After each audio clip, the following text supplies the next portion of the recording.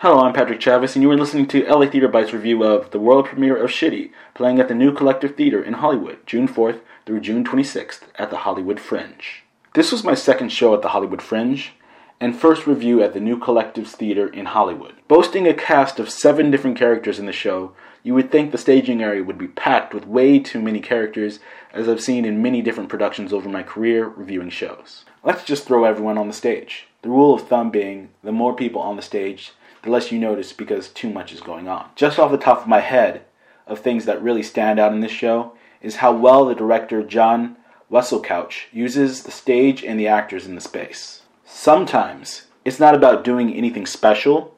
He doesn't do anything really special, but he does frame the scenes well. There are certain scenes that will stay in my head that are quite brilliant and actually really funny. From the get-go, this is the funniest show as far as pure comedy I've seen all year. What's great about the story is it makes you think it's one kind of story, but really believe it, and turns you on your head. You leave the show thinking, man, that was funny. I understood that. Wait, did I? Either way, you enjoyed your time while you were there. Shitty is 3 different stories going on at the same time and then intermingling with each other. It's an ensemble piece, but the main characters are boy and girl. Boy, played by Stephen Chang, is a Chinese-American meter officer, and he meets girl, played by Nikki McKenzie, who comes off as some kind of vagrant. He gives girl a ticket, and through an interesting conversation, a relationship forms.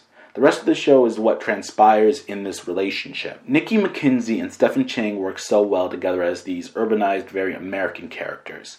The dialogue is something out of hip-hop culture and 90s slang, basically how a lot of people still talk in the Bay Area. You don't see that a lot in media, even less in plays, mostly because of the stereotypical roles Asian characters are relegated to in acting roles in America. You miss out on some unique juxtapositions in storytelling. Side note, take a look at Mystery Train by Jim Jarmusch in the 1980s. That was a great film with an honest representation of humanized Asian characters in media. Lately, you are seeing some other examples, Master of None on Netflix. Anyways, it would be wrong to not mention this uniquely American approach to language he uses with these characters. The second storyline is between 2 cops, the sergeant named Sarge, played by Kelvin Han Yi, and Officer Billy, played by Steve Jun. Officer Billy is new, bright-eyed, and bushy-tailed, and he wants to learn all he can from Sarge, who's a veteran police officer, but is at the point of his career where not only does he hate his job, he seems to hate everything.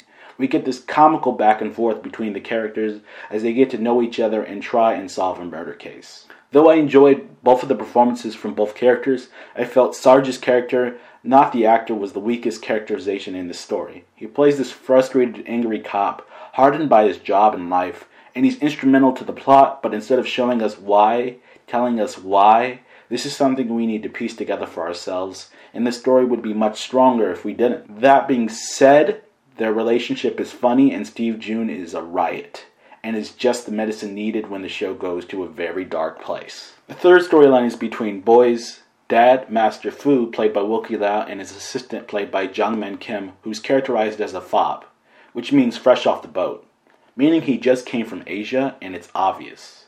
In the example of this show, he's from China. They own a Chinese restaurant, and in the scenes, we learn more backstory from Boy's life, as this play is set very in the present, so we know about as much about Boy as he talks about in the moment.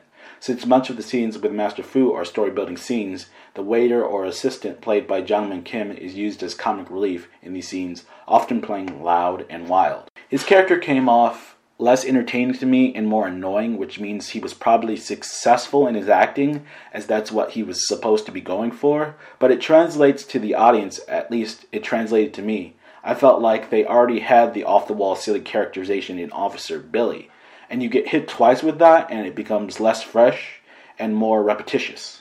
I wouldn't change an actor in this show, and it's thoroughly watchable. Look out for Nikki McKenzie, Steve Jun, and some talented comic writing from Stephen Chang. So much potential in material like this, you could practically serialize this. I give Shitty 8.7 out of 10, a show with potential, close to phenomenal. If you like this podcast, please subscribe on iTunes on the front page or directly to the website at latheaterbites.com.